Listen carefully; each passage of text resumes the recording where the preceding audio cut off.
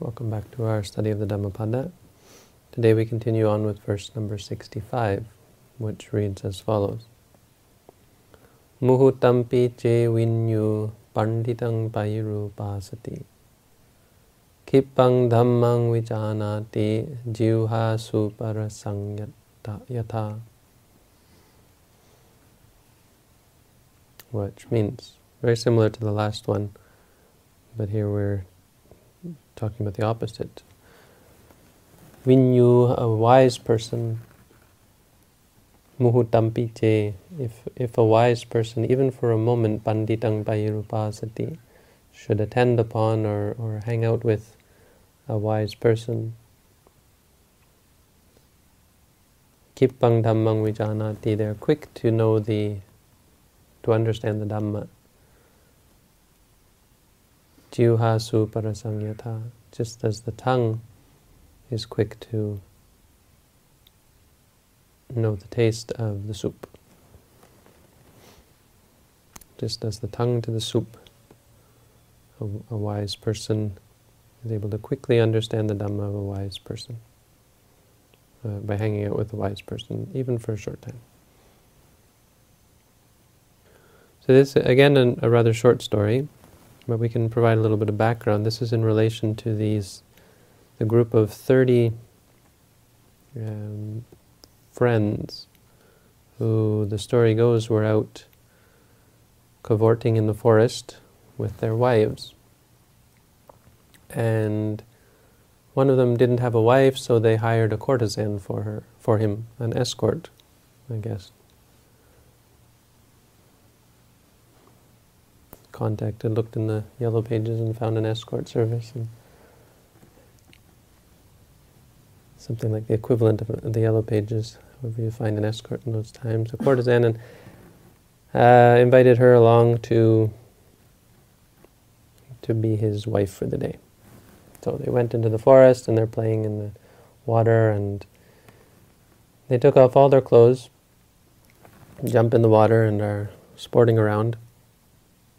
And while they're in the water, I'm not making this up, either they were in the water or they were asleep, I can't remember which it was.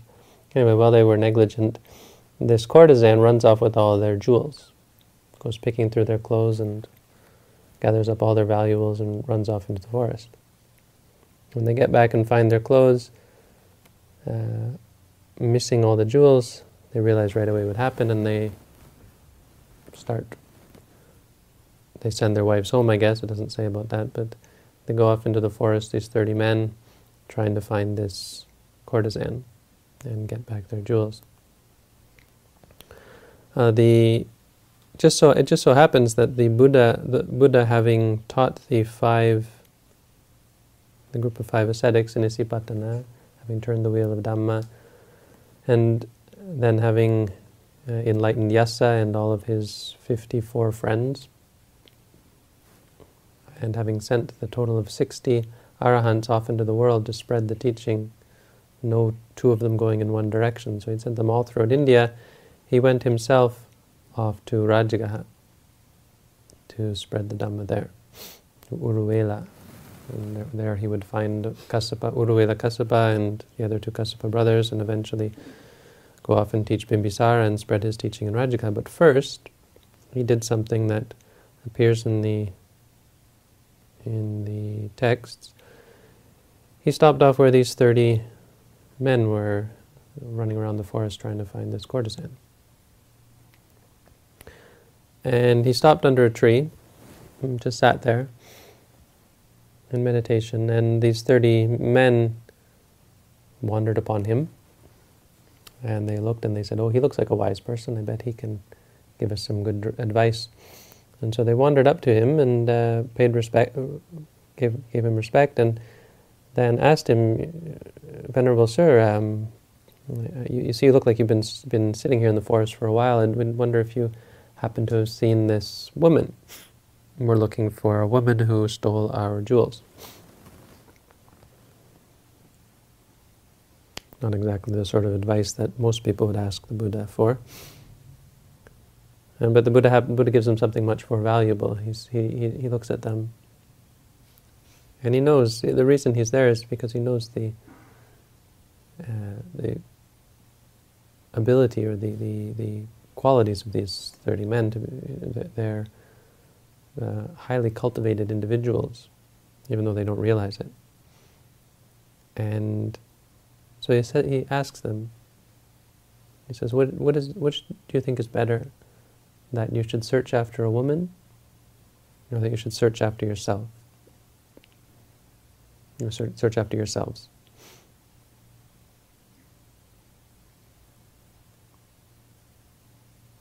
Not exactly the advice they were looking for, huh? And of course, this is the Buddha, and so they take in what he's saying, and they say, of course, it's much more important. Really, even all the jewels that we lost are not really all that valuable in comparison to finding oneself. Which actually sounds kind of non-Buddhist if you think about it. Buddhism is all about giving up yourself, right? Giving up the idea of self. But and so a lot is made of this passage actually. Those people who think that the Buddha actually taught that there is a self, or had some idea of there being self. But it was quite clear from the Buddha's teaching that that's not the case, and this is simply a teaching instrument, right? How to get them to look for something that's truly valuable. They probably were Hindus, or whatever would have been. They were Brahmin, of the Brahmin religion, so they would have believed in a self, and so it's a good way to get people's attention to say, well, why don't you seek out what is truly important? Seek out yourselves. Come to know yourselves and learn about yourselves. And he said, well, then sit down and I'll help you find yourselves. And had them sit down, and he teaches them the Dhamma, and they all became enlightened right there. I don't know how many people have ever become enlightened listening to my Dhamma. Probably not in the same category, I suppose. But it can happen, sometimes listening to a talk, if you're clearly aware of the experience during the time that you're listening to the talk, it's useful because, one, you can't go anywhere, and two, the teaching constantly reminds you of good things. Three, the company of the fellow audience members are all ideally on the same path. And so there are good qualities to the experience of listening to the Dhamma that you don't get elsewhere. During that time, it actually can be quite easy to realize the teachings, realize the truth of the Buddhist teaching, to find the truth, to understand reality.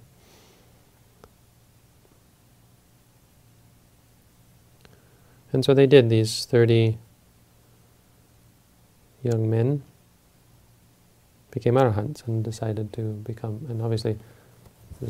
monks, and proceeded along with the Buddha. I'm not sure where they went actually. Maybe they went off on their own somewhere. But the other monks were talking about this later, and this is how this verse came up. They said, well, this is kind of crazy, all of us would take so much work, and maybe these monks weren't yet arahants, but they were, or maybe they were, but how long it took them to practice over the days and weeks and months and even years to become arahants. But these 30 young men who were earlier in the same day frolicking in negligence, in indolence, and then suddenly they can become arahants. How is that? And the Buddha came in and asked them, what are you talking about? And they said, oh, we're talking about this. And then the Buddha said, well. And then he actually told one of the Jatakas based on this. He said, or he reminded them of a Jataka of once in a past life he had taught these 30. These 30 men were coming to kill him, and he was able to help them realize the error of their ways, and as a result they gave up their evil and became disciples of his. But the meaning behind it is that they had a lot coming into this. We call Upanisaya. They brought from their past lives. And we all bring this from our past lives. We come into this life with qualities, both positive and negative. The fact that we're born human means we definitely still are born with unwholesome qualities. Everyone, even the Bodhisattva, was born as a human being, has to still have greed, still have anger, still have delusion. Without those, we wouldn't be born again as a human. So we have negative qualities, but we also carry all the positive qualities, all that we've cultivated in our past lives, all the good work that we've done in Buddhism and outside of Buddhism, helping other people, being moral and ethical and high-minded and spiritually minded, and being inclined towards the spiritual life inside Buddhism, within Buddhism, and outside of it as well. All the wisdom that we've gained, all the learning that we've gained from lifetime to lifetime, it doesn't leave us, except insofar as our memories go. Memories, of course, fade away, as they always do over time, but the quality of the mind changes, as we're all aware of as Buddhists. And so the Buddha said it's because of Vinyu, because these men are Vinyu, they're people who understand, people who have this resonance in them, the potential to resonate with the Dhamma. Just as the tongue has the potential, a person without their tongue damaged, their sense of taste damaged, unless their sense of taste is damaged, they have the potential to receive whatever the taste of the soup is, quite quickly, without any effort. Unlike the spoon, which we talked about last week. The spoon, no matter how long it touches the soup, it never tastes anything. It's all about one's potential.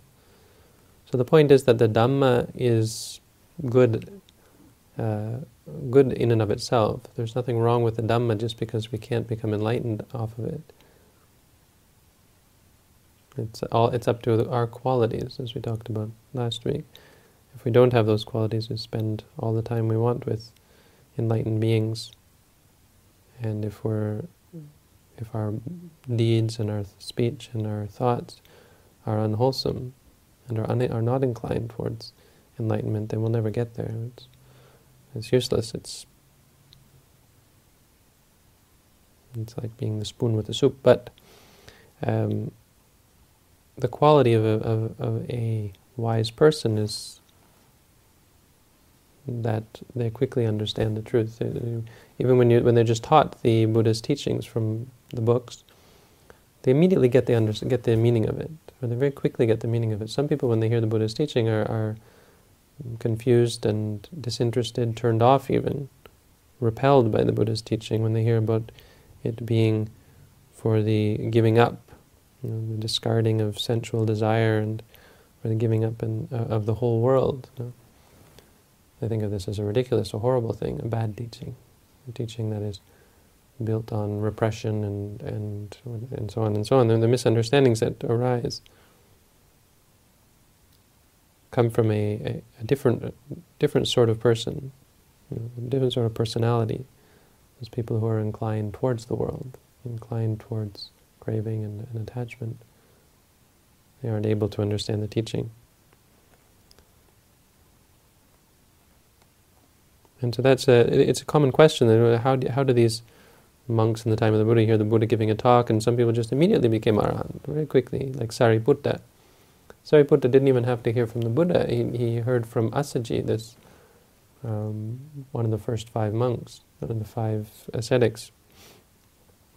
And he just heard half of a stanza, and he became a Sotapanna, just from hearing half of the stanza. Ye Dhamma hetu pabhava, ye Dhamma hetu pabhava, te sang hetung tathagata aho. That's it. You just heard that. Whatever Dhammas arise based on a cause, the Tathagata has spoken of that cause. That's it. Became a Sotapanna. He was ready for it. That's the very sensitive tongue. Very quickly was able to realize the teaching. So, what does this mean for all of us? It means that realistically we should, first of all, we should never fault the teaching. just because it doesn't bring us anything. If we can find fault with the teaching in an intellectual sense, this is when we should give up the teaching. But when we find the teaching doesn't work, we have to ask ourselves one of two things. Is the teaching ineffective? Or are we unable to understand the teaching? Are we unable to understand and put it into practice? There's these two ways.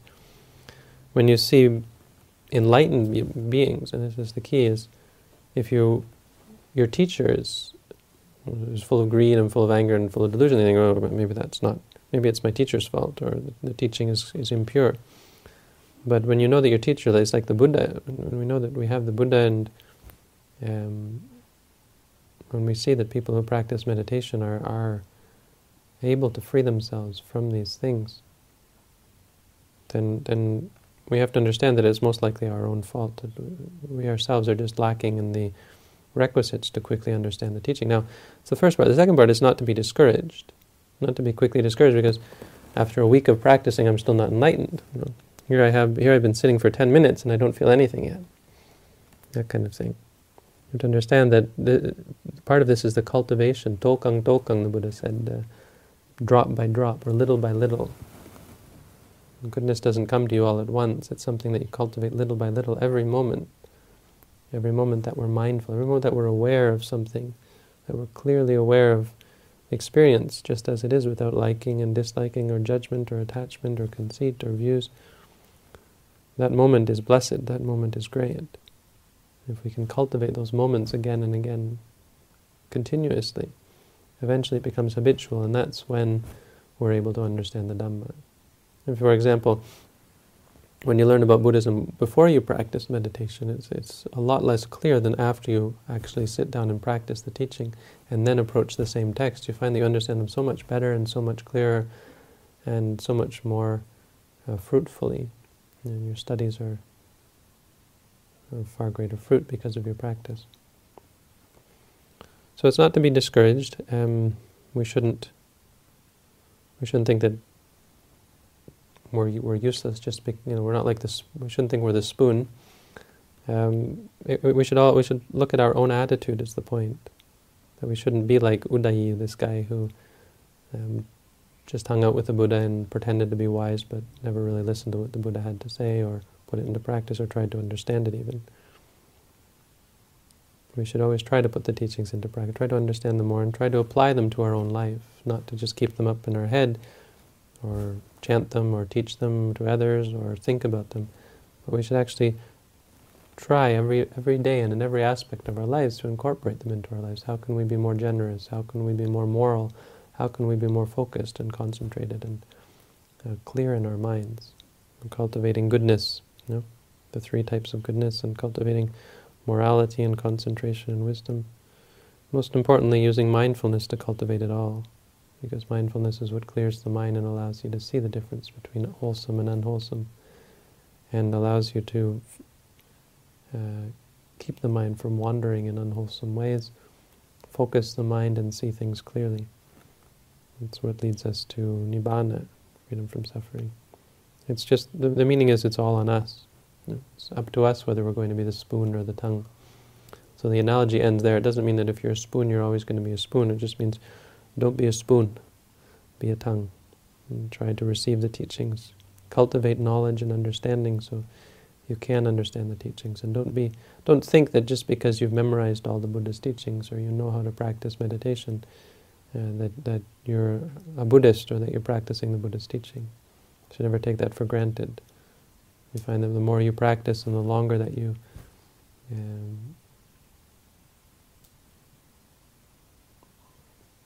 associate with Buddhism, with the Buddha's teaching, the deeper your understanding of the same teachings gets, and you realize that there are still things that you're missing, and it gets more and more refined, and your sense of taste becomes more and more refined until you can taste the Dhamma, which has the taste of freedom.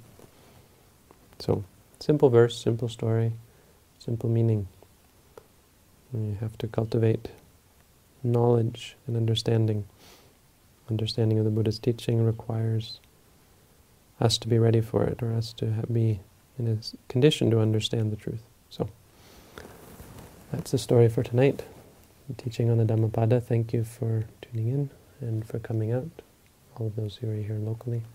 Wish you all to find true peace, happiness, and freedom from suffering.